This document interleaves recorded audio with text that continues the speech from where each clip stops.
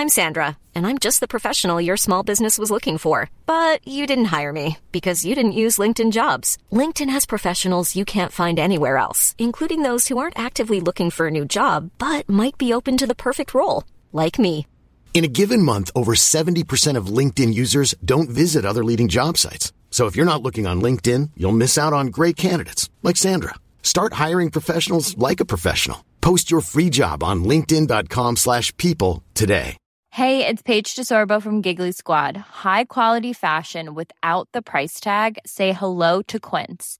I'm snagging high-end essentials like cozy cashmere sweaters, sleek leather jackets, fine jewelry, and so much more. With Quince being 50 to 80% less than similar brands. And they partner with factories that prioritize safe, ethical, and responsible manufacturing. I love that. Luxury quality within reach. Go to quince.com/style to get free shipping and 365-day returns on your next order. Quince.com/style.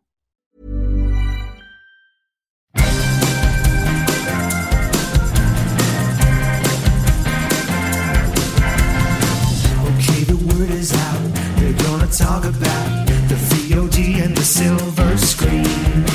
Kevin and Tom and Joe know all there is to know, from masterpieces to deep fried tacos. And if the movie sucks, you might hear them say, there's no telling where the guys will take you. Get ready for a spoiler. Won't say it twice, cause we already warned you. Better watch out, it's gonna ruin the plot. Real spoilers. Real spoilers.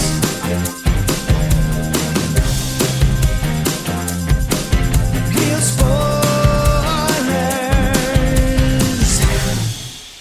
Broadcasting from the lush but not lavish studios located in the basement of the O'Keefe Institute for Advanced Film Snarkitude, this is Real Spoilers, episode 701, Space Roomba. I don't think that's what it's called. You That's what couldn't it say should like have been called. the Nope. Yeah. I guess we're not. It's a Parks and Rec movie. That's what that would be. Space Roomba? The Canope. No, the Canope. Oh, the Canope. Gotcha. So, yeah, Nope is the name. Like, we can turn that into an Abbott and Costello routine if you want. Yeah, real easy. We're better than that. So 701. So last week, a true milestone. Yeah. And what better way to celebrate a milestone than without Joe? Twice. Not only did I, it's so weird. Like, if you go back and listen to this show, like, early on, I feel like I've missed a bunch of Marvel stuff. I was definitely out of town for Guardians of the Galaxy. Yeah. I was not here for Thor, which was a discussion that you guys killed, but I'm really kind of peeved that I wasn't here for that because I got thoughts. But yeah, it's just funny that I keep missing, like, Marvel. I swear to God, if I'm out of town when Halloween comes out, I'm going to be pissed. I'm going to quit the show. We should that should be your next Patreon series, is all the Marvel movies you've missed. That I missed. So I guess let's go around the table and everyone can introduce themselves. This is Joe. This is Kevin. And this is Tom. And joining us, well, I would say via the magic of ZoomTube, but everybody's on the magic of ZoomTube this week. Sorry. It's Jason from Binge Movies. Hey, Jason, how's it going? I'm glad I can be here for the episode that doesn't matter. I wasn't here for 700, but I'm here for 701. And I think the most appropriate title for this film, if it hadn't already been taken, would be Don't Look Up. Oh, that's pretty good. That would work. Yeah. But, you know, to be fair, every episode is important. So. I was going to say the other. There's none of these episodes. Oh. Well, that too. I guess it just depends on how you look at it. Doesn't matter if it has a special number or not. None of them are important. That's kind of a lie, though. 700 is a really, really big deal. So congratulations on 701. This is probably the episode where you jumped the shark, but... Oh, Jason, we jumped that a long time ago, brother. Well, honestly, it's a big deal. So congratulations, guys. You have to be good before you can jump the shark. Yeah, right. Yeah. So we're changing the name of the show to the 700 Club. I actually have I have a blue shirt that says that on the back. I don't know why it's there on the back of a blue shirt, but it is. They probably did some sort of group sales event. They probably did, That's yeah. my guess. So before we dig in, shameless plugs, don't forget we're available on Apple Podcasts, Spotify, Google Podcasts, iHeart, TuneIn, wherever you find a podcast, you can find us. While you're there, be sure and follow us so you never miss an episode. And maybe leave us a review if you would be so kind.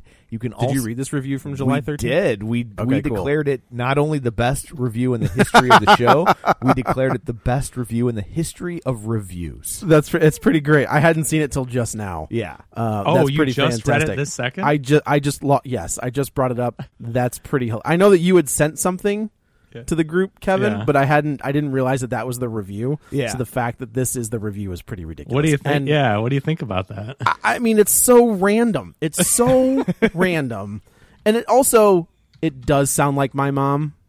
Like, it sounds like that she would pull some kind of thing like this. My son has a podcast. That's exactly the way I hear it in my head. You know. I just can't. It's so funny to think of.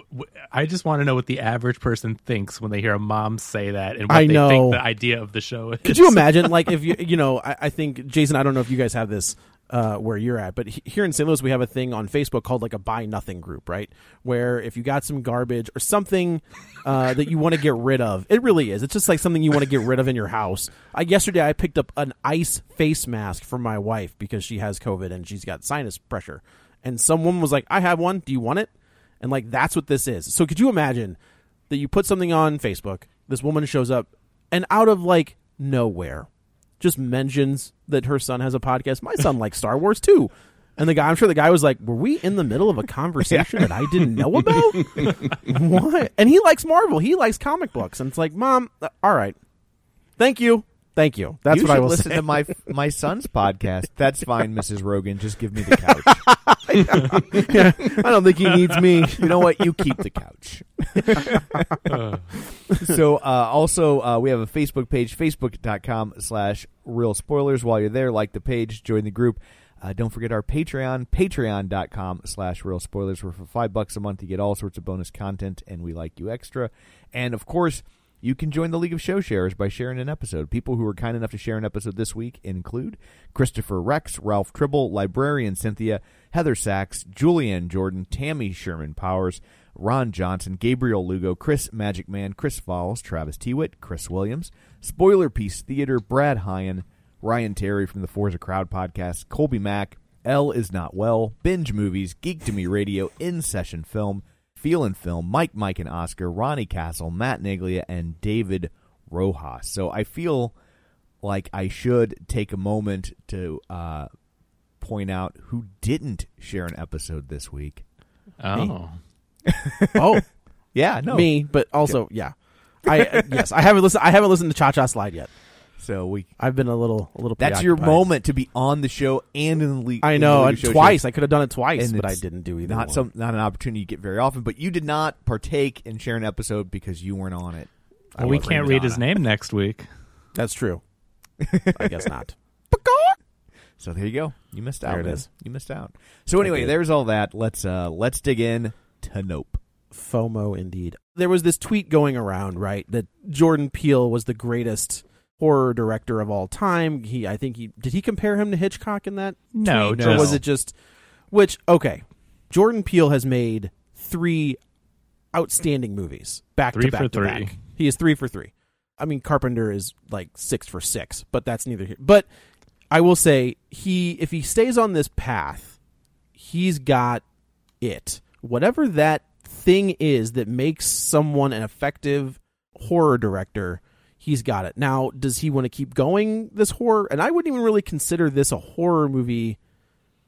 This is one of those horror adjacent movies. It's like a right? sci-fi thriller. There are some good jump scares. There's some good creepy stuff. I think the scene, we'll get there, but the scene in the barn I think is pretty fantastic. There's some great horror imagery throughout the film. But this feels like a Spielberg movie to me with a Jordan Peele twist, if that makes sense. The whole opening of this movie, if you listen to the opening, the way this thing opens, not the Hey Gordy thing, but when we get to the ranch, audibly it is beat for beat Back to the Future. It is machines turning on. It's the radio kicking on, the TV, I think, in this one, talking about with a news report. Like, so I thought, and I was like, man, is he going to do like a weird twist on Back to the Future? And then they reference time travel, and I was like, this son of a bitch is going to do it. Like, this is crazy. But if you overplay the first Back to the Future, when we first meet Marty, when he goes into Doc's garage or whatever, audibly it's the same audio cues that play almost simultaneously back to back to back. And I was like, this man is just doing it. Like, did you bring your crazy. iPod to the theater? No, but I've watched Back to the Future a billion times. Like I know what that sounds like. Okay, I was just wondering how you knew the audio lined up. I was like, this movie just came out. How did you even figure that but out? if you think about like when Marty walks into Doc's garage, right? You hear the door open, and then it pans across all the different clocks and correct, it's all clocks that basically tell and the movie. machines are turning on, and you get a news report of the good lord. The plutonium. Oh, plutonium, yeah. Plutonium being stolen. And You've got the news report here of the missing hitchhiker, or the missing hikers. Yeah, and then he kicks his his skateboard, and it hits and it hits the plutonium. It was just a very interesting, and he kind of did that in Us, right? Like if you watch the beginning of Us, like he's telling you exactly what's going to happen in the movie, just on like the VHS cases. That's like right. what like the VHS boxes that he has on the table or whatever, and then you've got the Arms Across America ad or whatever. Hands. This is another one that I think is pretty stellar. Interstellar, you might say. This sounds like a conspiracy theory, Joe. What you just laid out sounds like some crackpot kind of nonsense. Except for, I would say that you're dead wrong. Except for when Keke Palmer screams out, "The Libyans!" and then and they're driving a VW conversion. When the VW bus and the rocket launcher shows up, and it was like, oh, okay, all right. Yeah. Now it makes sense. Sense. When this horse hits 88 miles per hour, you're going to see. And I got to tell you, he might getting sucked up by that alien. It's possible he goes 88 miles an hour. Yeah, so this one, it's like we just said, it starts out with we're introduced to David Keith and Daniel Kaluuya.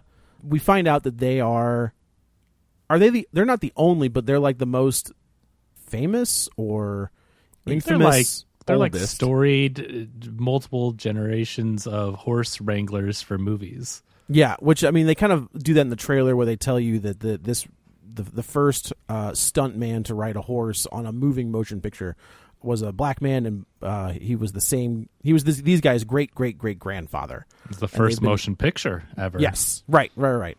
And that's kind of their claim to fame, and that's why they keep getting work, is because they have kind of this lineage of old Hollywood. I don't think we should skip over the cold open, though, because that's pretty important to the through line. I guess of the that's story. true. This is the part where maybe you guys can help me out here. I didn't really understand this part. Yeah, just the whole Gordy storyline. Well, I think with there's with the shoe. I think.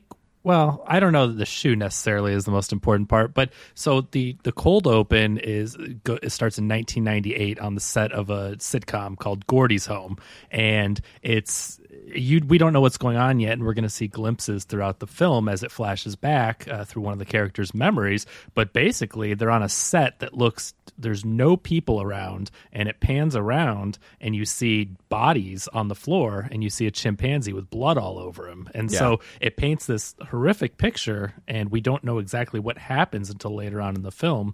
But as the story goes on and we get into what this alien creature is, I think there are some parallels between the creature and this chimpanzee being an animal and trying to communicate with it or take it out of its natural element, capture it in some way. There's just parallels that run throughout the story. So it's not a straightforward, I think there's a lot of symbolism with it, and as we connect the other pieces, I think it will make more sense. Yeah, I think it's thematically he's strung along a couple of points. One, of course, is he introduces the concept of the balloons with Gordy, which will come back at the end. There's a giant balloon. That's also a super effective thing when we get to that. With Gordy and the balloons. The reflection on the balloon and the reflection for the device that ends up scaring the horse on the movie set. When we get into the actual kind of opening of the movie, you have there's a blocking of being able to view things, looking things in the eye. He's under the tablecloth, so he's not looking directly at what's happening. He's not, because the thing about primates, especially chimpanzees, is bare your teeth and you can't look him in the eye. And so, and even like the Planet of the Apes remake kind of did that, where it's a true to life thing when they are being deferent to each other. They don't look each other in the eye and they extend a hand, which is what Gordy does to him because he's not looking him in the eye. Dang, I didn't even pick up on that. Good call. Yeah, so it's all about not looking in the eye. It's all about, you cannot train an animal out of its instincts. It's going to do what it's going to do. You can work with it, but you can't control it. And it's also about essentially the manipulation of animals for spectacle. Sure. And entertainment purposes, just like they train the horses for movies and commercials. They try to get this chimpanzee for a TGIF sitcom. And then obviously what Stephen Yeun's character then tries to do with Jean Jacket through his Starlight lasso thing. So I think it all, like Kevin was saying, I think it's kind of abstract, but it all ties the themes of the movie together. Yeah, I just wish there had been more connective tissue from an actual narrative standpoint, because to me it just felt a little arbitrary. I think that's where it gets into a little bit of the art house territory. I think one of the great things about Jordan Peele, none of his movies are just straightforward. His three films, you can view them as horror films. You have great looking films, great performances, and a story that you can read it as simplistic. I think you can get all the things out of an entertaining film, but there's always this deeper meaning. And I think part of the fun is looking into these two scenarios and connecting them, just like Jason so eloquently connected all those dots, because there's a lot to take from these things. Like Jupe, the character, Stephen Yeun's character, he was on the set and he saw what happened when you try to tame a creature and take it out of its element, and he didn't learn the right lesson from that. He saw all these people die around him, and then what does he do to try to get his fame and his fortune? As he tries to do the exact same thing with this creature and ultimately meets his demise. He was saved. He made it out alive, only to die the same way so many years later. So it's a really interesting commentary on that, and the difference between trying to capture something like that isn't naturally, shouldn't be captured like that, and what are other characters in the end of the movie, the difference between what they do in the end and what these characters have done along the way. Well, two quick things to Tom. I think to your point, I think, and to what like Kevin was saying, I think he almost kind of learned his lesson from Us, which is, I think Us is like a really good movie, but then the more he tries to explain how it works, the less sense it makes, and that's the common criticism for that. He put a lot of connective tissue in the second half of the movie and towards the third act, where it all comes together, kind of like Joe was saying, hey, I lined it all up and here's what it all means, and everybody was like, well, that doesn't make any sense, it all falls apart. Here I think he's learned that lesson. He's like, I'm gonna kind of explain it thematically, but I'm not gonna get bogged down in the details, because that kind of ruins the spectacle, to use that. And Joe, to your point about the shoe standing up and why it's in his office, and we'll get there as we go through the plot, but I think that's a bad miracle, because that's something that shouldn't happen. Yeah, it's just some weird quirk of fate. Yes. Yeah. And I think Jupe completely misunderstood his own situation, which is, it is, to Tom's point, a fluke that he lived. And I think that he somehow, like Kevin was saying, he learned the complete wrong lessons from that experience, and has been essentially exploiting this fluke, this bad miracle. Sure. To try to keep himself semi-relevant, and then he runs into a worse bad miracle, and he thinks that he can control it. He doesn't understand that it was by chance that he survived. He thinks that he can control it, and it comes back to bite him, and literally bite him and everybody. See, I took it as he had bonded with Gordy in a way that the other cast members hadn't, because I didn't take it as him put out a hand in deference. He was trying to do the exploding. They were doing handshake. the fist bump, but I think that Jason's point is, like, I didn't even think, but you're right. The tablecloth is separating them from like the nose up, so they're not technically looking eye to eye. And the balloons had stopped popping, so the stimulus of the fear and the instinct, he's no longer in fight or flight, because if you look at Gordy's body language, it's almost like he comes out of that adrenaline dump and he's looking around, he's trying to wake the mom up, and then when he starts trying to communicate with Jupe, it's almost like he's trying to explain in confusion. He looks behind him and he's signaling, and he seems confused as to what the heck just happened. He pulled a Bruce Banner. Yes. Well, and there's another there's another really good article that we won't go through, but Richard Newby wrote a great analysis of this film for The Hollywood Reporter. So check that out, and we can try to link it whenever we post this episode. But I think there's also a commentary that he writes about between minorities and exploiting different minorities and actors and in Hollywood.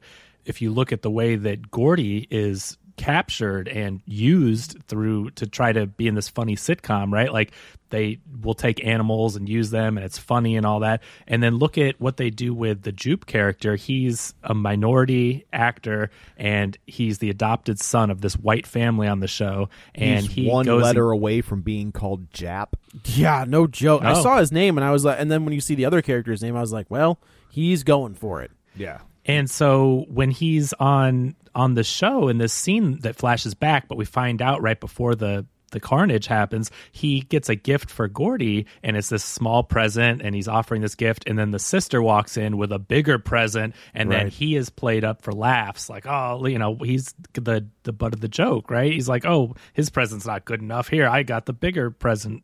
So I think it's also a little bit of a commentary on that, because also it runs parallel to what's happening at the Haywood Ranch and how they're training these animals, and they're a minority company, they're a black-owned company trying to get work in this industry, and how if there's no use for them, like we see, like if the animals are too hard to work with, they'll just toss them aside and replace them with CG, and which I think is livelihood. I think that's a great scene about like where Hollywood is right now, in that so basically what happens is we were, like Kevin said, we get this little cold open with the Gordy's home set, and then we cut back to David Keith and Keith. What did I say? David Keith? That's a hockey player for the Chicago Blackhawks. That's a different altogether. Yeah. But it's Otis and Otis Jr. So Daniel Kaluuya's name that they call him is OJ, which is a running joke throughout the thing, where the actress that they see later, she's like, "What's your name?" And he was like, "OJ." And she's like, "All right, I guess." They're trying to train this horse named Lucky, and all of a sudden, all of the it gets real still. All of the power shuts, like phones are going off, but like there's no like power anywhere. And then all of a sudden, these things start falling out of the sky, and Keith David gets hit, but you don't really. I think it's a great scene where you hear it happen, and I think Jordan Peele has done this before, where like something has happened off camera, but you're not sure what has happened, and then we kind of see Otis riding Lucky off, and then Otis falls off, of course, and OJ runs over and he's checking on him. He's got blood everywhere, and we find out that somehow a nickel has. It didn't go all the way through, right? Because he was it was back in his eye cavity. Right, but it didn't go. He didn't pull a Magneto and like go through the back of his. No, it was. They show the X-ray. It's in his head. Right. And unfortunately, Otis passes away, and it's the ranch is left to Otis Jr., OJ, and his sister Emerald. And all he gets is the bloody nickel from his dad's skull, and they give it to him, which is again an artifact of a bad miracle, just like the shoe. Oh, good call. That's also. Yeah. I don't know if I'd want that. Yeah.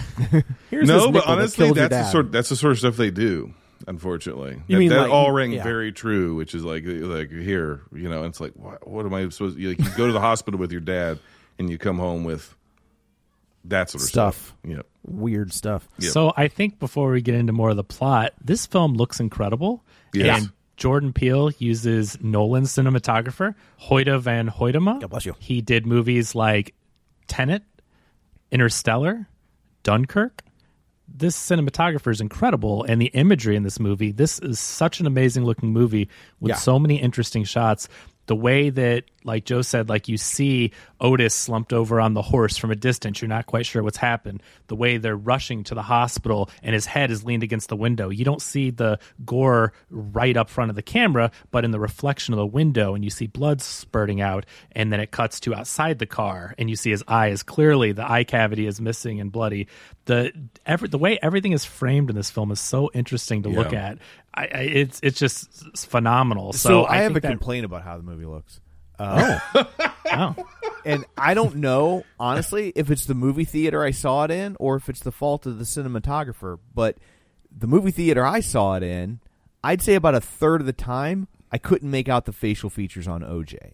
I know some theaters are really bad about dimming their bulbs because it's cheaper and it makes them last longer. And so I don't know if I saw it in a theater that dimmed its bulbs, but did anybody else have that problem with seeing his face? Like that scene where he's in the truck, like I could not make out his facial features at all. I think that's on purpose. It is on, but it is on purpose. It's a lot. Like it didn't make me. It didn't feel like a choice at some point. I was like, does this cinematographer know how to shoot a black man? But you saw his eyes. It was so effective. The whites of his eyes looking up and looking around. I think that was very purposeful, and it was more naturally lit because that was at night scene. It would be dark, and so. I don't think you're supposed to see his facial features except for his eyes, and I appreciated that choice, but that's just a preference. So it is a choice because Jordan Peele did the same thing in Us. The scene when Lupita Nyong'o's character, when she's a little girl and she goes into the House of Mirrors, it's the exact same scene where it's insanely dark and all you can see is her eyes, and her eyes do all of the acting for you and like the horror that she is seeing, because I think that's right before it's when she sees, spoilers for Us, when she sees her doppelganger, not I guess clone, whatever they were, whatever you want to call them, when she sees her for the first time, it's the exact same color palette where it's insanely dark and all that little girl has to act with her eyes. So I thought the same thing initially, but I was like, oh no, he did do that previously in Us.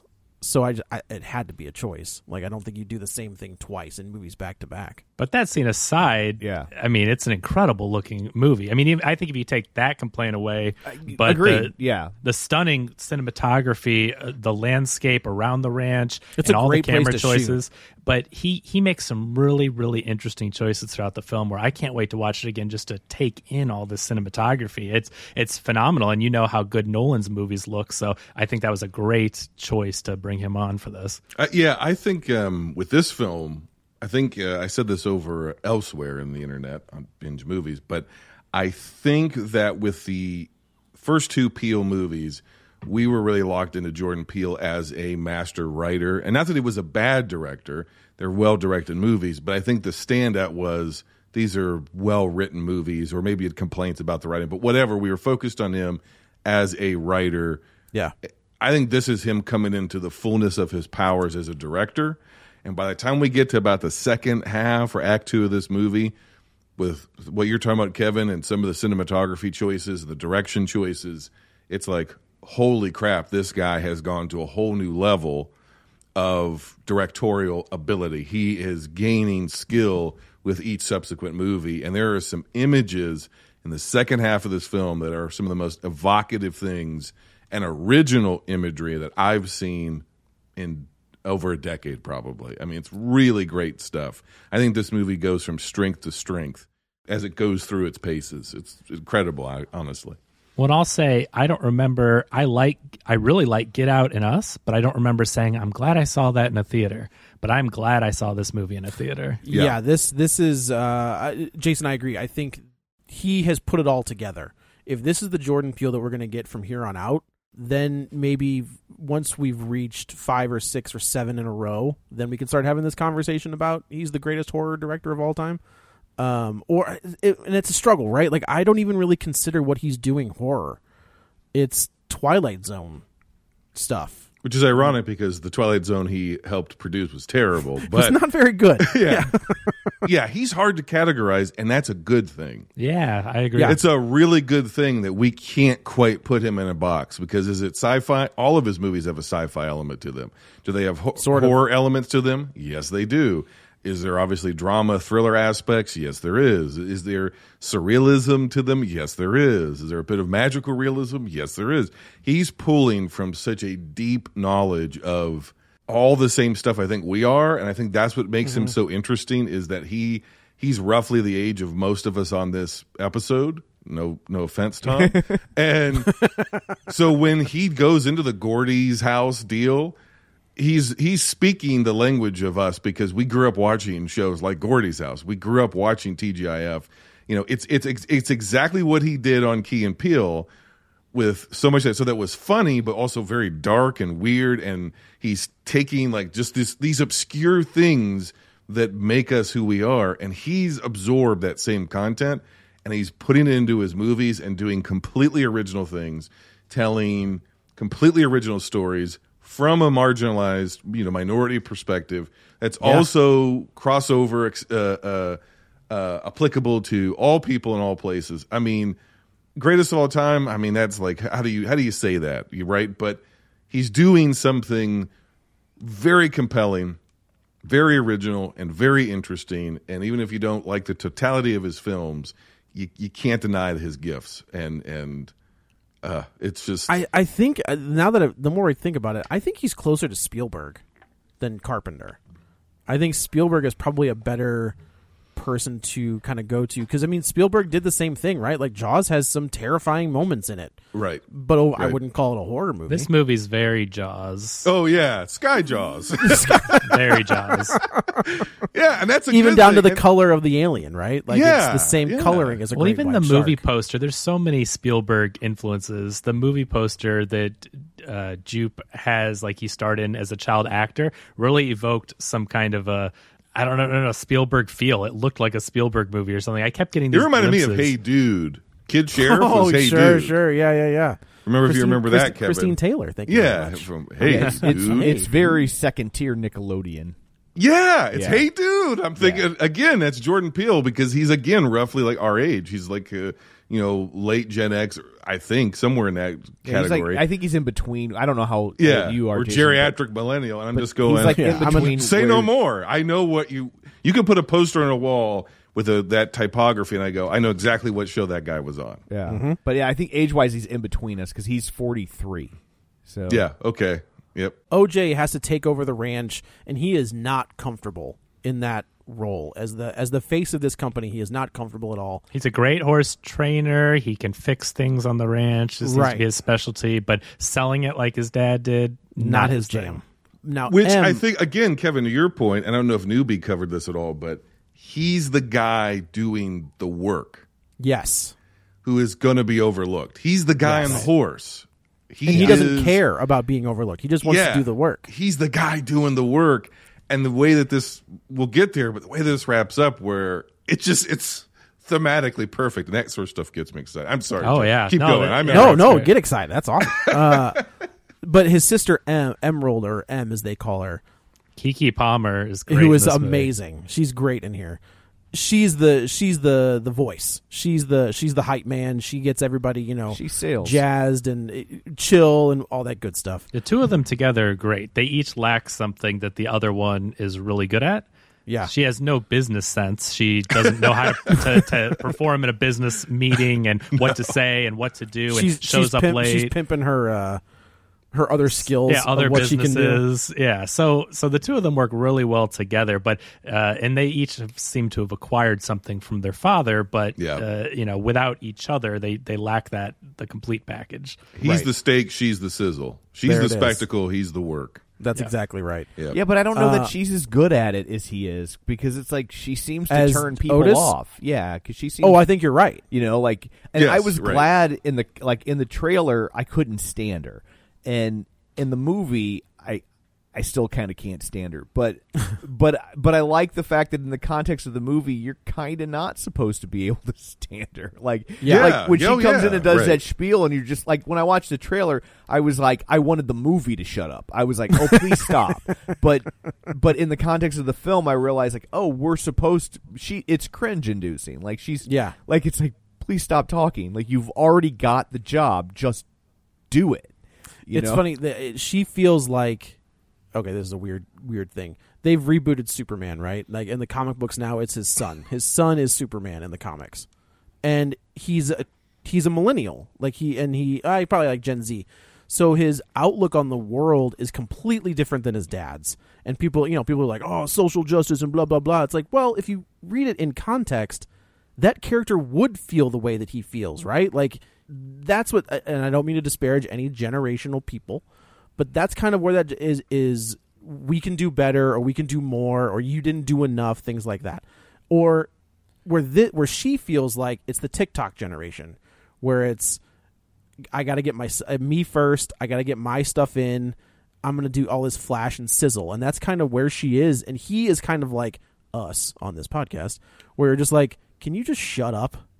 Like, I don't need to hear all the jazz and all the sizzle and all the, getting your, I can do motorcycles, which I think is a good callback when you get to that point. They set up things very nicely. They set it in this up, movie. yeah. Which is pretty great. Yeah. And so I agree, Tom. Like, I was, at points I was like, shut up. But I think we're supposed to, maybe people our age are supposed to feel that way. To a point, but I think I found her really likable. I did get that feeling of like she keeps going and going and going, but there was a charm to her in her performance that I really liked, and she it gets definitely more likable the deeper you get into the film. Yeah, she grew on me throughout the film, but I also think those Hollywood people liked her. I don't think they were annoyed by her, and I think that was to set up the difference between the two characters, because they were all clapping and cheering, and for OJ, they were just like, speak up, we can't hear you, and it was crickets. I felt like the claps were kind of tepid, that they were like, okay, like it was like, I didn't read it that way. I don't but know. Maybe. It felt to me like courtesy applause. Like it was like, and also like you already hired her. Like it's right. If, when I have the bug guy come to the house to spray for bugs, I don't want to hear about like, here's how long I've been killing bugs, and my grandfather killed bugs, and now I'm gonna kill bugs, and here are the bugs I like to kill the most. I'm like, shut your effing mouth and go kill some bugs. That's what you're here kill to some do. bugs. That's why I hired you. Especially on a film set where it costs you tens of thousands of dollars an hour to operate. She just cost him like $6,500. So, like, shut up and get the horse doing what the horse is supposed to do. Well, to be fair, she was doing a safety meeting, and also she was trying to sell all the other directors and producers in the room on their business to get them more work. So I think it was a combination. Well, also her character exists almost as a contrast, not even a contrast. It's a parallel to Jupe, big time. Because when you think about it, she's the one that's like, we got to capture the spectacle, we got to get the impossible shot. And then when you get into Michael Wincott, which welcome back Michael Wincott, when you get to his character, let's not welcome him back too much. He did take away the career of somebody who could have been a massive. I'm kidding. That's on the stunt people. That's on the stunt people. That's not on him. No, I know. Yeah, I mean, that's on the armor. I don't movie, think, not on Michael but he didn't Wincott. work. He did not work after. I think he did one movie post The Crow, and then that was it. No, he's done several movies recently. Well, but regardless, I think he's great in this, Joe. Yes. And when he answers the phone, Tom, and he's like, "Horse girl, like this is a dream you can't wake up from. The idea of I'm going to capture the impossible. I'm going to harness the spectacle, and I'm going to be on the top of the mountain. It's an illusion. It's a complete falsity. And with where this movie ends up, which seems like a happy ending, and I don't actually think that it is. And again, we'll get there. I don't think it's a happy ending, really. She's Jupe. She is that person just trying to capture the spectacle and this and that, whatever. So I think that we're not supposed to necessarily hate her, but I think she is intentionally a flawed character. And I think that ties into where the movie's going, because at the end, just at the beginning with her whole spiel, she's the one that takes the photo. She's not the one who did the work. And she's going to be remembered while her brother is in the dust on the horse. He's the guy on the horse that gets forgotten. The guy on the horse. But he's been there the whole time doing the work with his dad, doing the grunt work, fixing the stuff, being at his dad's beck and call. It's a prodigal son story. He's the good son that stayed. She's the prodigal that left, which also ties into some of the biblical allegory that's in here with the creature and the Bible verse at the beginning, which we didn't cover on, and the idea of spectacle, and then the idea of vileness, being covered in vileness, which actually literally happens to their house. Does, yeah, sure. From this creature that fairly closely matches some biblical descriptions of angels. Is that right? In its full form, yes. Oh, right. In its full form, sure. Yeah. And they're full form. I don't know. So yeah, that's why I think this movie's so great, because, like Kevin said, there's so many layers to it. It's incredible. There's which a lot is what to he dissect. does, right? Like that's. Yes. I've said before about Get Out. Like I can't remember the last time you can watch it. If you've never seen it, it plays two different. It's two different movies once you've seen it, right? Like when the first time you've seen it, you watch it, you get to the end, you're like, dang. that was incredible. You watch it a second time and you're like, this is a completely different movie, but it's still just as good. So he is kind of he is becoming very good at layering that stuff in, and then because I don't think Us might play a little bit different once you know the ending. This one won't play any. It's going to be the same movie, right? There's nothing there's no reveal at the end of this movie where just like blows your mind and changes everything about the movie. But he is layering things in for you when you get to the end, and I remember sitting there when you get to the end, I was like, why aren't you grabbing it? Like, there's all this press that all of a sudden starts showing up. I was like, you're going to lose that real quick because they're not going to wait for they're not going to stand on the other side of that caution tape and wait for you to stand up and like grab that picture now. It was making me nervous too. Yeah. But the distance between the two of them. Yes. She's in the center of the arena almost. Right. And she's right in front of the cameras and she's got the evidence. And he is literally a black man on a horse in the dust being left behind. Out yonder. There's Out a sign above him yonder. that says out yonder. Yeah. He's going to be forgotten, even throughout the narrative of this film, he's essentially our protagonist until she gets on that motorcycle. Yeah. And then they do the thing, and then the story switches to her being our protagonist. And if you want to call her that, and it's like he leaves it up to our interpretation of. That's what I like. Yeah, Maybe. it's great. Maybe they both share in the fame and fortune. Maybe they get 10 seconds of fame and then no one remembers them. The question is, are they going to be the black man on the horse, or has society corrected things, and will they now get their due? Or is she going to give in to her base instincts and just leave her brother literally in the dust and just be like, oh yeah, and take everything for herself? Yeah, because that's her personality. That, to Tom's point, that's who she's been. I don't know. Yeah, I keep derailing you, Joe. I'm sorry. No, you're good. So yeah, we come back and the horse didn't do what the horse was supposed to do, so they opt out and use CG, which I think is a great call. Mm-hmm. I've said since we started this podcast, as I am not a huge fan of CG. It looks terrible, but that's all Hollywood will do at this point. And when they have a real especially horse, with animals, although they don't tend to do it with horses, but like I think the chimp in this film is CG, right? Oh, I was going to say, but I thought it looked great. There were a couple of movements when that I didn't think were all that good, but for the CGI itself, I thought was good. It was really more the performance that made me realize it was CG. When he takes his hat off and throws it down, that was just very much human. You know what I mean? And so that was when I was like, oh, this is a CG chimp, isn't it? But you have to recognize that you're just not going to get real animals for the reasons like they're trying to say in this movie. Sure. And so if you're going to do CG animals, we've seen some really bad ones. Think about the Dr. Dolittle movie, horrible CG animals. Think about all at the Apes movies, though. Like to counter you, like those ape movies. All three of them are stellar. But that's the difference, right? We don't always get the budget and the talent behind the Apes movies. This one, to their credit, we were talking about, we replaced the horse with CG, and that looks awful. But they actually showed us a really good one in this movie, too. So it's funny that we got a really high-quality chimpanzee. But yeah, the funny commentary is basically on Hollywood that they'll get rid of people, whatever's cheaper and easier to work with, and they're taking their jobs by replacing them with CG. Yeah.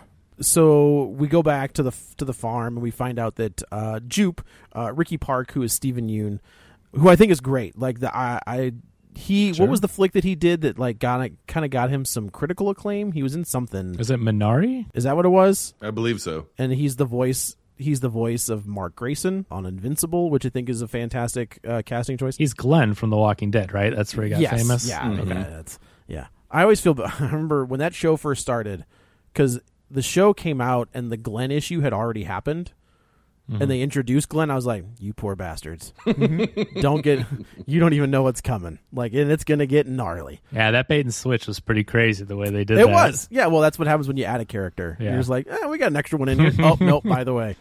So he has started to build like this amusement park in the middle of this valley, and we find out that he was the star of this show, and he has kind of turned that into this second coming.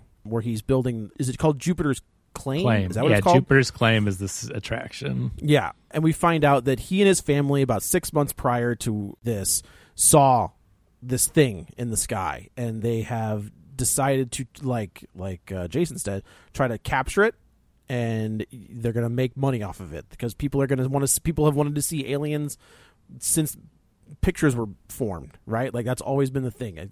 When you have morons trying to storm Area 51, aliens are a thing. There will always be a thing because they're the unknown. And Jupe has the ability to make them known. And I think there's a really interesting comparison here where the Haywood people, they want to capture proof aliens exist. That's all they want to do. They just want to get a picture. They want to get famous for, hey, we're the first ones to get a clear shot of an alien life form. Jupe wants to exploit the alien and have them work 7 days a week and perform shows on demand.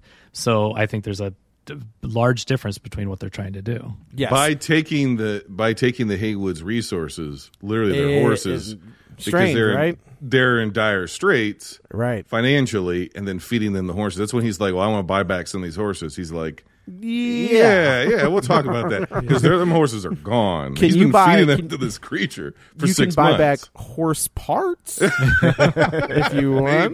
Maybe.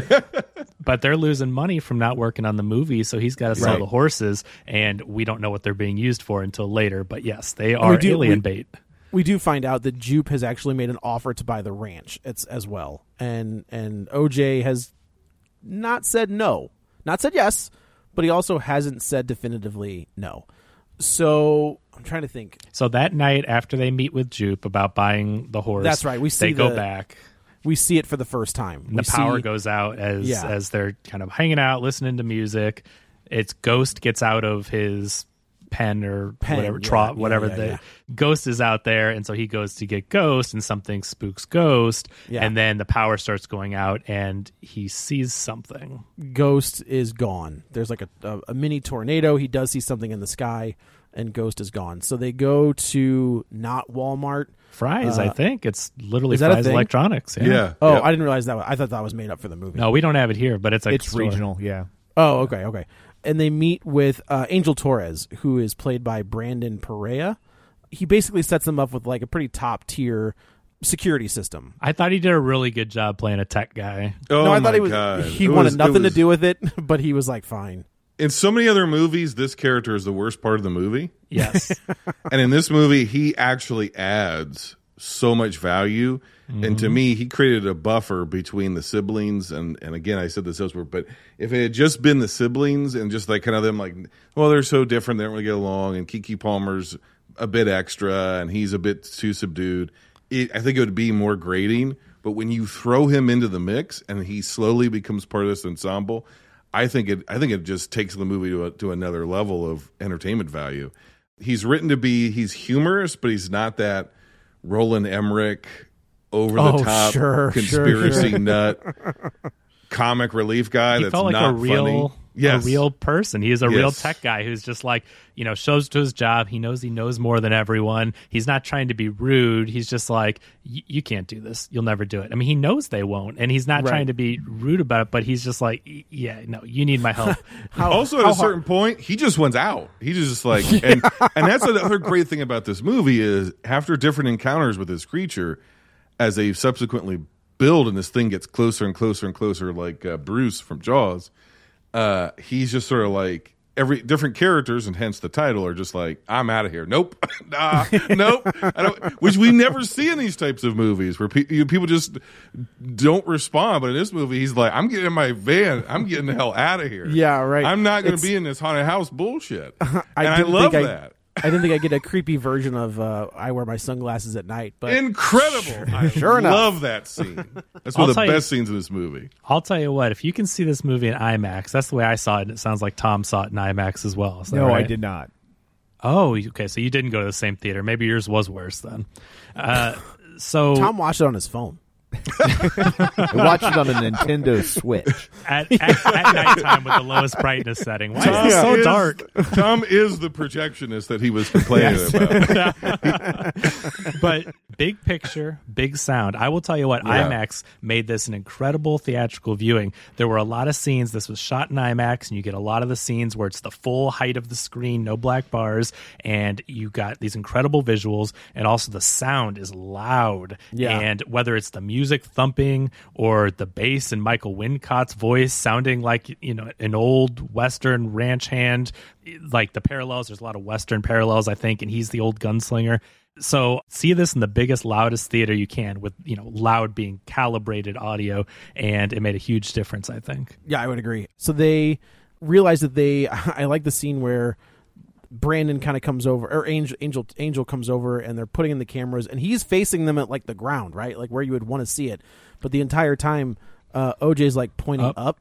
And the guy's like, "What are you trying to accomplish here?" And he's like, "Just up." We should say they go to Fry's because once OJ sees something, he's like, "Yeah, there's something out there. We need to capture it." And then M gets the idea, well, we'll be rich and famous. We have to be the first ones to get this. And so they're setting all the cameras up in order to get the evidence. And when they realize that's not going to... Is it after the attack? So what happens? Jupe sets this whole thing up. He's got a horse. He's got it ready to go. I do kind of like that this is probably one of the most original designs for an alien in the best possible way, right? Like, I think... Oh, it's a phenomenal bait and switch. It is great. The whole time you think it's a flying saucer, right? And it turns out that it's like a stingray. Like, that's the best way to describe it. It's like a jellyfish, Yeah, that's exactly it. But it's not a flying saucer. Well, it's more of like, it's more looks like a stingray or something at first, and then it turns into a giant floating jellyfish. But I love the idea of thinking that, you know, we all think aliens are little green men in flying saucers. No, the aliens are actually the spaceship looking thing is the creature. Is the creature. Yep. So original. It was pretty brilliant. And we out find that, like, there was that news report not that long ago that jellyfish don't have like any DNA in common with anything on Earth. And so there's this theory that they were actually like seeded on the planet from alien spores or whatever. And because I saw Prometheus, I know how this works. No, but I think that's part of the inspiration behind it is that what if the aliens are already here, right? And so and also you get to the angel element, it fits the description of, like, I don't want to say wheels within wheels, but like, you know, when we get to Wincott's character, the garb that he's dressed in, they're in the desert, he gets caught up in a whirlwind like Elijah. They're talking about miracles. So I think he's like, he's has this juxtaposition in that creature's design between something that seems organic and otherworldly, you know, angelic or demonic or something, and at the same time something that could be like a cryptozoid or something natural. Oh, sure. That's what makes the design pop, because it seems like something organic, but it's also completely bizarre when we see it, and the way even when it's in that UFO form, it's just very strange looking. Yeah, it's great. It is great. Jupe tries to set this. I will also say as we're moving forward, as we talked about, is we keep getting intercut with Gordy's home, where we find out that it's because these balloons popped and it's just set Gordy off, and he mauled the actress who played the mother, and he I can only assume ripped the face off of the girl who played his sister. I think this is supposed to be like Travis the chimp. Do you remember that story? Mm-hmm. No. There's a chimp called Travis, and he was a Hollywood trained chimp that was in commercials and TV shows, and this woman got him as a pet, and he ripped her face off. And she had him for like 20 years or something, right? Like it Yeah. wasn't like Just she had him. snapped. It wasn't like she had him for like 6 minutes, and the chimp went wild. Like this chimp was like had lived peacefully with them for at least a decade, I think. And he was her child, and it's not like he was in a cage. He was treated as a child, and then one day he snapped. And so I think it's impossible not that there's no inspiration there. I think that's kind of why he chose it to be a show business chimp. Interesting. So the alien attacks, and it sucks up everybody that is at Jupiter's claim. And I mean everybody. I guess the horse doesn't, because it never looks up and stays inside of its little glass cage. But everybody that is at the claim is now gone, and you see them go through. We finally see what happens. Yeah, and we know we find out what the noise is, and we find out what all of this different stuff that we'd been hearing. Now we know Screams of people. The people that went missing in the very beginning of the movie were the people, That's like where the nickel stuff came that falls from. out of the sky, right? The keys and nickels. The keys and the nickel, right? It came And from they blamed it on an airplane dumping the sewage or whatever. right. But yeah, OJ was like, "Bull, that's not what Yeah. happened." but you see it. They see the people moving through the digestive tract of this Yeah, creature. which is crazy. You never That's see that's incredibly disturbing. Yes. Because you hear Fantastic. children crying, you hear people screaming, and there's It's you know, you- claustrophobic too. You're just like smushed between its like esophagus or whatever. Very. whatever, you whatever never- it was. You never see people getting eaten from that view, and it was really effective. No, and then the alien flies over the. When I the think about the Haywood Ranch nickels falling from the sky, though, I have to wonder, like, where's it pooping? out of its mouth, we see it. Oh, it just spits them back out where they came. Whatever, It's whatever it can't digest. It Right, just but if it's digested vomits out. something and it's pooping at some point, where's the poop that's going? it. Then when the nickels and stuff fall, that's Yeah. the poop. And That's you get yeah. nickel poop. But that's Yeah. but that's like Which is corn actually the kernels name that for can't be Nickelback. digested. There's if you digested something, then there's poop. Maybe it just churns it up and uses. Do jellyfish whatever- poop? I don't know. That's a children's book, I think. If it's not, it is now. Trademark Real Spoilers. Yeah, no I one think- take that. I'm making I that. think that's as close to defecation as we get. I think that's I think that's the idea. I think the idea is it basically just absorbs Everything and everything, and spits whatever it can't absorb, it Yeah. just. Anything Which we get inorganic. later, right? Like that's we find it's kind of its weakness later, Inanimate objects are Yeah. always spit out. right? So the alien jean jacket goes over the Haywood Ranch house and just unleashes blood. The This is- imagery. I of love this. This is incredible. The most evocative imagery of the film. Yeah. It's amazing the way that this is shot, and you see the shadow of the creature. Yes. A lot of it going over the ground, and you see it's raining at this point in time. Yep. And you just see as they're in the house, the rain stops around the house from the inside. You can see where it stops, and then a bloody downpour on the house, and you see it from inside out the windows. You see it from OJ's point of view when he finally gets back to the house, and it's stunning. The bloody as like lightning flashes, and you see the red blood. Yes, the whole buildup of Angel trying to leave. He's like, "Nope, I'm out of here," and he tries to leave, and then the EMP kind of stuff, and the car shuts down, and the Corey Hart gets slower and slower and slower and creepier and Yes. creepier. He gets back in the house. We're not even directly seeing it, like you said, Kevin. We see the outlines of the thunderstorm, and then all of a sudden the storm's pushed away from the house, which is absolutely bizarre to look at. But it's like intensifying the rain around the house because it's like dropping off of this thing, and then the blood and the bones and the metal and the all this stuff that starts falling in the house, and then the Daniel Kaluuya confrontation, and then when it spits the horse that they stole from Jupe, Which I the think is statue, great. That's a great scene. out at him. You That know, was a and great scare when it comes through the holy, windshield. holy, yes. Yeah. I think the entire theater jumped. That And was then great. it gets real quiet, but then you can tell it's not raining around the vehicle. And Kaluuya is smart enough, OJ is smart enough and so he very slowly looks up through the crack of his door, and he goes, "Nope." He shuts the door and locks it. I love And all then- the characters. A lot of them end up saying nope at some point where they nope out. It's Yeah. great. And No, then, thank you. then that next scene, which I think is just incredible, is when the next morning he's like trying to slink around, and there's just like fog and just like Because craziness all around the house. Didn't they reference earlier in the movie that they're like the first attack? There was fog all over. Yes. Okay.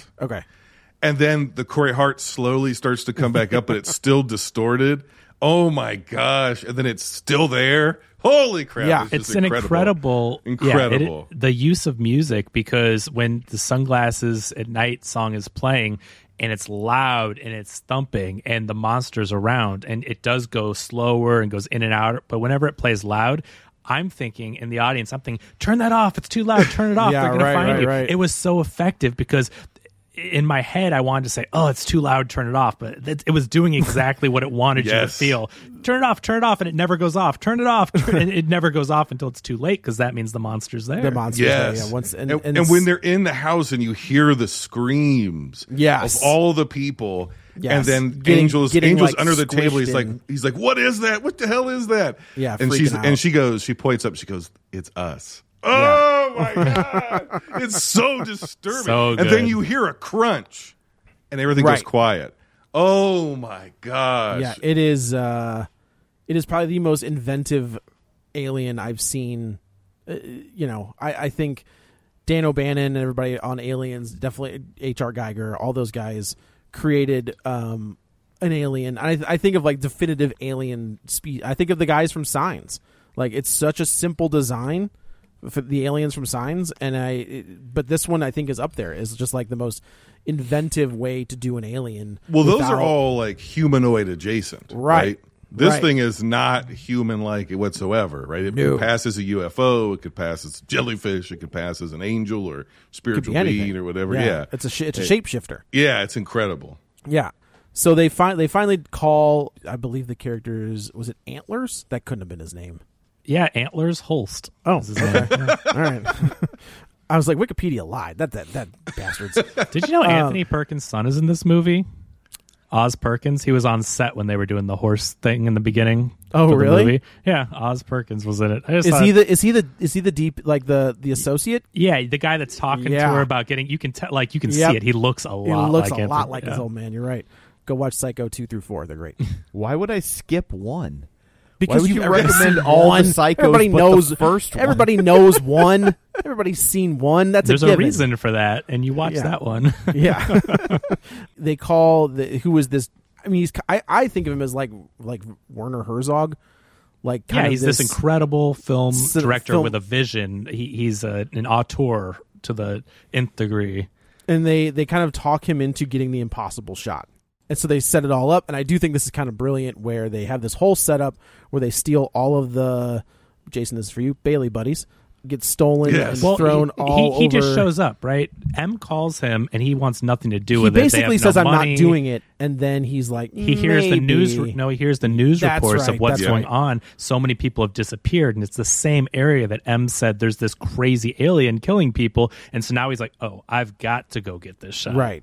And he shows up with all of his gear, and he's got all of his cameras, and I do like that his IMAX camera is a hand crank camera. And I was like, man, that is some like old school film maker stuff. They can't use anything digital because the alien sends out basically as an EMP. So they have this big setup. I love how M's like, I knew he'd show up with his hand crank, whatever. It's just so she's so lovable. Like, as the character has grown on you and you get who she is and how she is, and then is this the part where she does the handshake thing with OJ? Yes. Like, so so that scene, like it hits something. Like, you finally get to see some emotion out of him, and not because OJ Kaluuya is playing it. He's playing it a certain way because that's the way the character is. The character is an introvert. That's how. So when you get to see him emote with his sister, and he is visibly excited as well, because he thinks this is going to work. Like, I was like, oh man, and they nail it. That's not an easy thing to do either, right? Like, that handshake, you got to like, that is not an easy handshake to get, and they nail it every single time. It's great. So so they have this whole setup, and as things are progressing, they find out that the little flags from Jupe's doesn't like the flags. Show, did it get caught on the horse, or somehow they? I think it just got stuck. It spit out the flags. It didn't like it. It was wrapped around the decoy horse that it spit through the windshield. That's right. So they find out they can use that to their advantage. So they rig up this whole setup where he doesn't like inanimate objects. He doesn't like flags. So they go and steal a whole bunch of wacky inflatable armed men. They take the batteries out of the cars of the people that were left. That's a great line where he's like, well, they're not going to need them. Yeah, Jupiter's claim. He takes all the batteries out, so they're going to power the armed men. They've got flags set up and stuff, and then they wait for it to show up.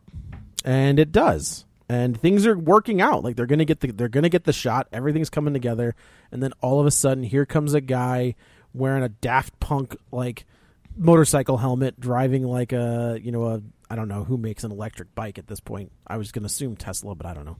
It starts innocent enough, but then it becomes very obvious that this guy works for TMZ, and he's trying to get the shot, and he's trying to get all of this stuff on video. He kind of confronts M about what happened at the claim, and she warns everybody that this guy's coming. And I think Angel has one of the best lines of the movie when this kid is speeding on an electric bike towards Jupiter's claim, and he goes, "What happens when an electric bike hits an EMP?" And as soon as he 60 says miles an hour. Goes 60 miles an hour. And as soon as he says an hour, he hits where the alien is and just gets launched.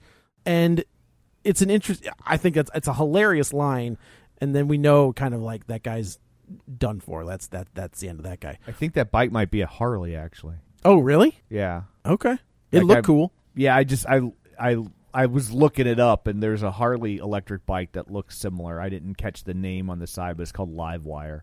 Okay. Yeah. Going back to your Back to the Future conspiracy theory, Joe. Yes. This is Back to the Future meets Back to the Future 2. Yes, it is. We have the roadway. Yep. And we have to race on this roadway to accomplish this task. But also you have that rope with the flag on it, like Back to the Future 2. But you've also got Back to the Future 3. Yes, because it's a Western, and there's horses. Yes. Yeah. And so there's definitely something there. And also like the plan goes awry and they're on the walkie-talkies, and then and it's silver like the DeLorean. And so there's definitely like he's borrowing some imagery there. It's not plot-wise the same, but I think it speaks to you on a subconscious level where you're like, I recognize this imagery and it evokes a certain feeling. Yeah. And I think this part of the third act that we're talking about also heavily reminded me, not heavily, it lightly reminded me of the feel, not the plot, whatever, of Tremors. Yeah, I can see that. I was thinking Tremors a lot watching this movie. And honestly, I love that the one. third act for me, this movie does not stick the landing. Interesting. Overall, I like this movie, but the third act, I was like, that's it? We just chase an alien and we like, blow I don't it know. up with the balloon. Oh, I thought the third act was incredibly cinematic. That's the point. I really enjoyed the movie. There was great imagery, but during that third act where they're trying to rig up all these things and get them to work, and the escape on the motorcycle, I was just looking at that huge IMAX screen, and that's where I thought to myself, I am so happy I'm in the theater seeing this. It was an experience, not just a way to watch a story. It became an experience for me, and in the music, the loud sound and everything.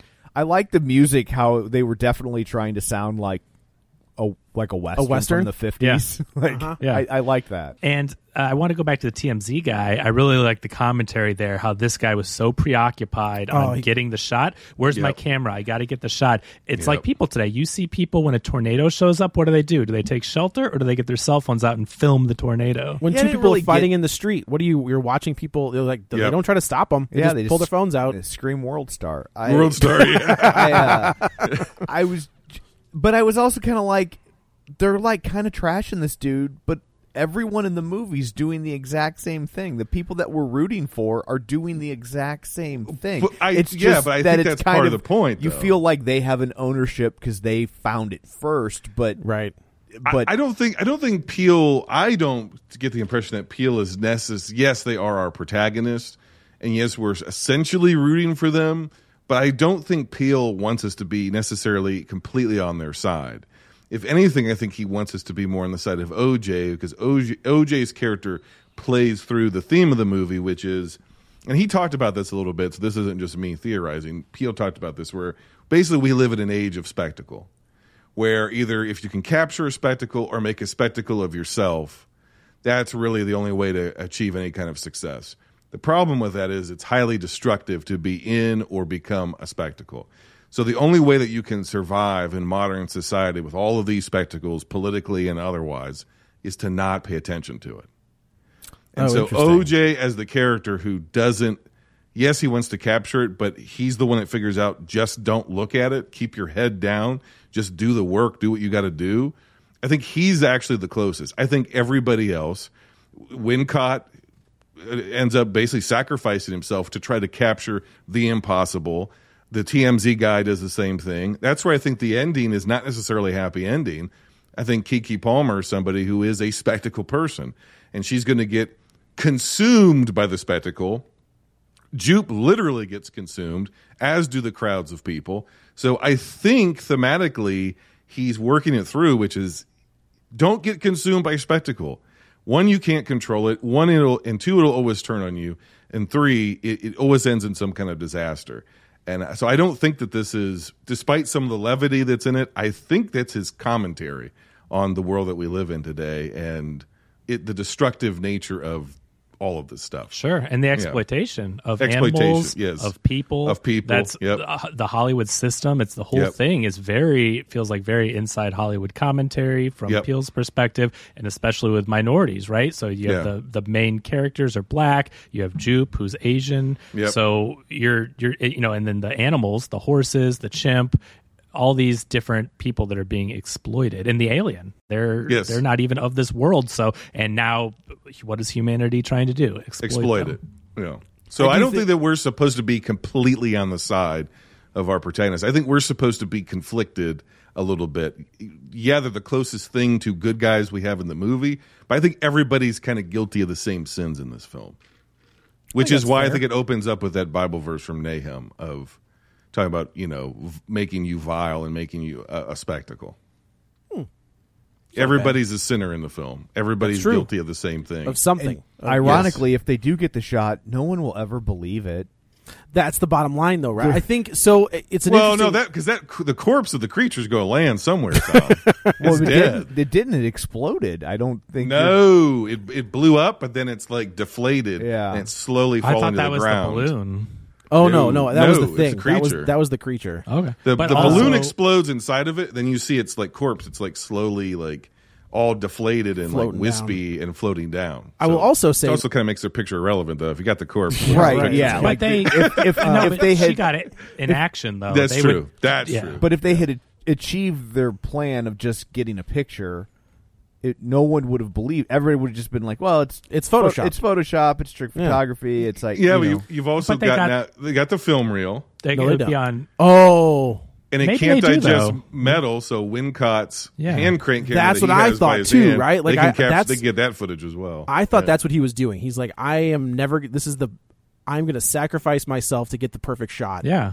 The impossible shot, because he knew that camera was metal and was going to get kicked back out anyway. So he's going to get the shot. He's going to get the shot from inside. He'll be known as someone the only person to ever film the impossible shot inside an alien. And so we're to believe that those film canisters rolled down the hill. His camera will get spit out somewhere. So there's lots of different proof. And if they were to capture it without him dying, he still is. You have this director who is one of the most famous. I think he's a cinematographer. I don't think he's a director. Oh, okay. But he's known for film and real life capturing, not CG or anything. So I do think there's a level of notoriety where with him being involved but you're right. I mean, there's always going to be questions. I was just happy that at the end when M does get the shot that the press were there, so they did see something was happening. It's not like she's just coming with photos like, hey, this is an alien. Like there were witnesses around knowing something was going on. Also, what's Wincott's final line when he says it's going to be okay, Angel, but he goes, but nobody deserves to see the impossible. Yeah, that's a great line. And that's again, the point is miracles, bad miracles, of the otherworldly, that is in of itself a spectacle. Because I think part of what he's dealing with here is what we call UFOs, ancient desert people would have called supernatural beings, deities, whatever. So humanity has been encountering these things, and in different generations, we've encountered it, and we've called it different stuff in different places and times and cultures. And we don't deserve to be that close to something like this. Like, you can only get so close to the ineffable before it consumes you. And I think that's his whole point, is like flying too close to the sun. Yeah, flying, exactly. And he's like, nobody deserves to see the impossible. Like, it's like it's too other than. And so I think that his death is also thematically like tying that note together, so to speak. That's very true. Note. That's the sequel. That's the sequel to this. They devise this whole plan. It turns out that it goes sour. It goes bad, and M has to get back to Jupiter's claim, and she realizes that this thing doesn't like non-organic material. So she cuts balloon of jupe. Basically, it's a jupe balloon, and it sends it into the air. And at this point, we've seen the full of what I guess we can say is the full body of this alien, where it is very much kind of like a sailboat. Like it's got this weird like square mouth box thing. It's very interesting, very cool. I think looking, that's supposed to very emulate beautiful. a camera. Because everyone's sense. trying to capture the alien with their cameras, and this creature has been watching everybody else. I think Jupe even calls them the Watchers. Yeah. And so as they're photographing it has this mouth that's going to eat them. And I've but it seen the looks like a Watchers, camera. by the way. They don't look like that. If Marvel The has taught me viewers anything- is what he calls it. He The calls it viewers, the sorry. viewers. Yeah. Marvel has the Watchers. I don't think they could have gotten away Yeah, with that. you're right. That almost looks like an optical lens or a camera retina. Yeah, where- like focusing. And, Yeah. yeah. It keeps racking. It keeps racking and focusing on them. Yes. So And then, original, unlike again, anything we've ever seen. The consumption of the camera consumes people. Movies, Hollywood consumes people and spits them out. Yep. As four guys on a podcast are talking about movies. There's this makeshift well that looks like the well from Holes. If that, like the cover of Holes is kind of like this, but if you look down in it, and it's like it's a infamous poster in this world where they take a picture. So there's all of these. There's all this change laying all over the place. So since M has cut this balloon and it's rising up, she knows that the alien is going to go for the balloon. So she's just pumping quarters into this makeshift photo booth, and it's just picture, and it's nothing, and it's nothing, and it's nothing. And finally, the last one she gets, it's the alien eating the balloon, and we see a full picture of the alien. We see it, from the ground up, and then it eats the balloon, and of course, like we talked about, the balloon explodes inside the alien, and we assume kills it.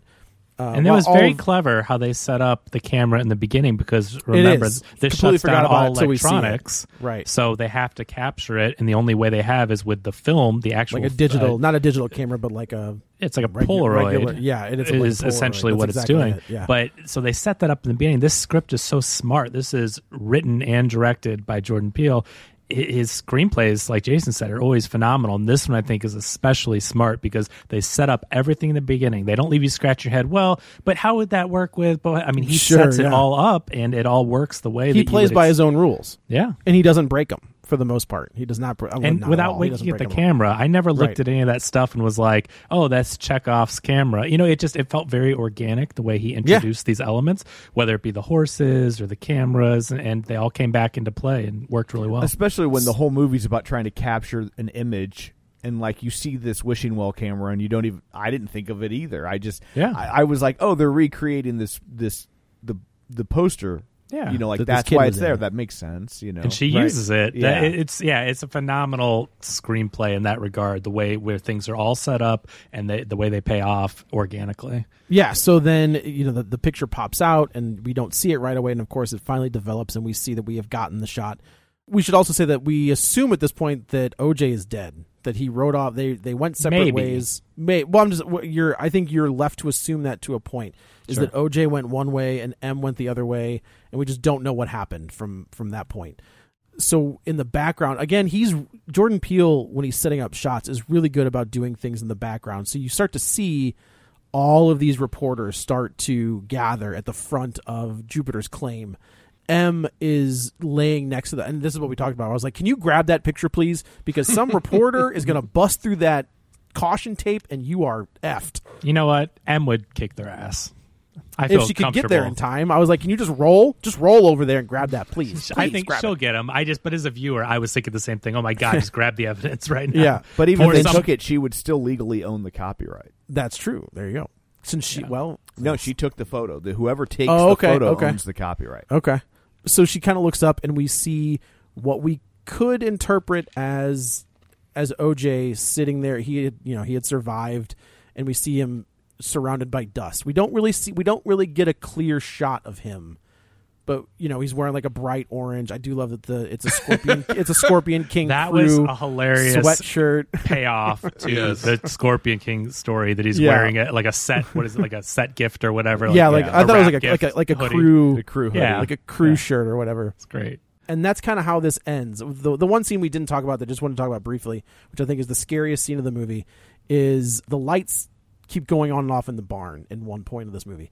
And OJ walks in the barn and he's just like, you can't see anything. And it's so brilliantly lit and brilliantly shot, is that it's a shot from OJ's point of view and you're just looking out to the barn, and this thing out in the distance in the barn just starts to move a little bit, and it doesn't catch your eye right away. But then I can't tell if he brightened the camera up a little bit or if it's just this thing that kept moving. But then you see like a traditional alien head, and he goes, nope. And he starts to back out, and then there's another one, and he stops in front of a stall for one of the horses, and this alien is there, very Michael Myers-esque from Halloween 1 at the very end of the movie, where he materializes from the dark, and it turns out that they are Jupe's kids because they stole this horse. But leading up to that point, it was a horrifying, perfect dose of scary, tension-building scene that I thought was fantastic. The more we're talking about this, the more I think if you take Spielberg, you take a little bit of John Carpenter and a little bit of Stephen King and throw it all into a blender, you get Jordan Peele. And I don't want to pigeonhole him into being like copying these auteurs, but like Jason said, he grew up the same time that we grew up and grew up watching the same things that we did. So the influences from Spielberg, from Carpenter, from King are all apparent. Right? Like we talk about his character building, and that's a Stephen King thing. Stephen King is an amazing character builder. John Carpenter is an amazing, used to be, I don't know what he can do now, but building tension and suspense is a Carpenter thing. And then the fantastic nature of this movie with the aliens and the way it's all filmed is all Spielberg. So I think he's a really yes, big time. He's you can tell he's influenced, but like everyone is, but he's not imitating them, and that's the difference. No. Yeah. He is an auteur in his own respect, and that's why I don't even like comparing him to people, because Spielberg was influenced by all the westerns and sci-fi serial stuff that he grew up with.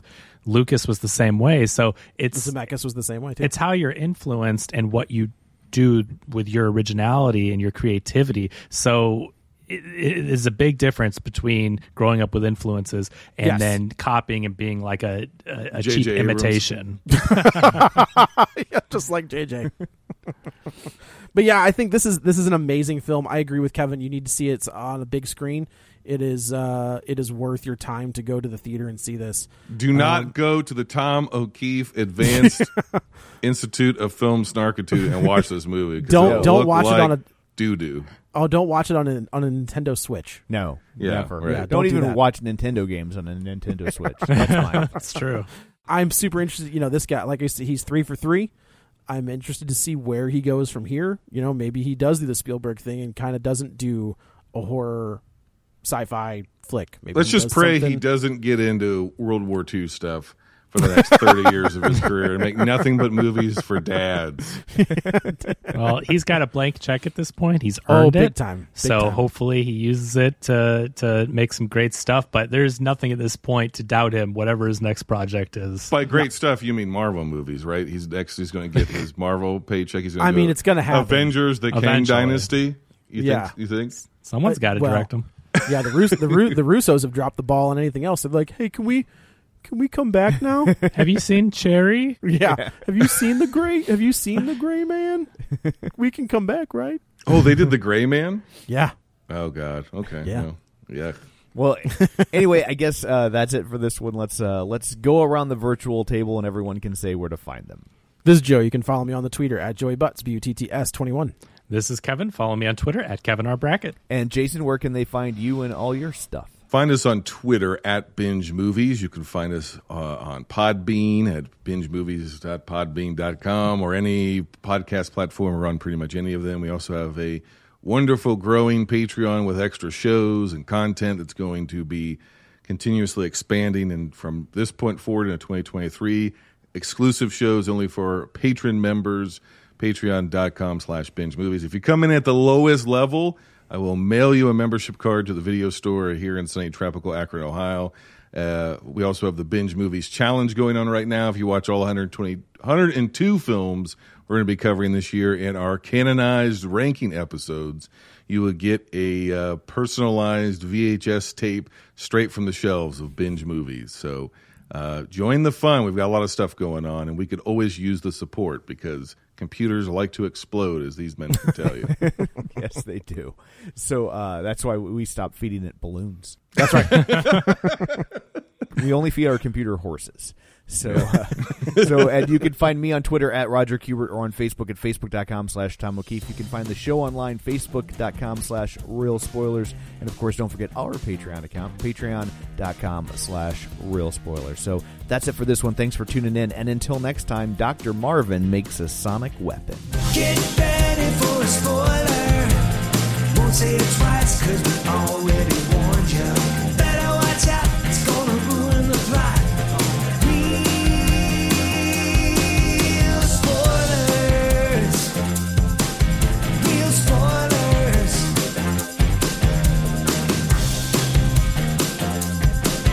Real spoilers.